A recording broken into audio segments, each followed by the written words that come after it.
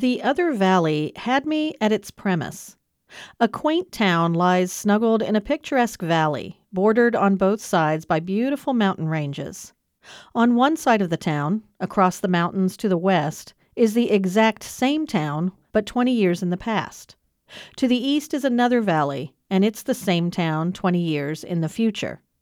That's really all I needed to know about Scott Alexander Howard's novel, and it's really all you need to know if you enjoy speculative fiction and love mysteries to unfold with each turn of the page.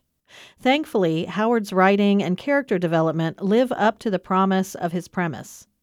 Our main character is 16-year-old Odile, who lives with her mother and decides to compete for a seat on the Conseil.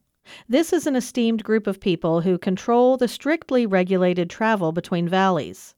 Residents can apply for rare looks back or forward in time, but the trips pose threats to the travelers themselves and anyone they might see along the way.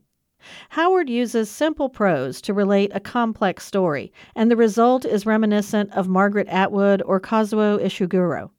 The Other Valley is part science fiction, part coming-of-age tale, as characters grapple with belonging, identity, and the repercussions of their actions.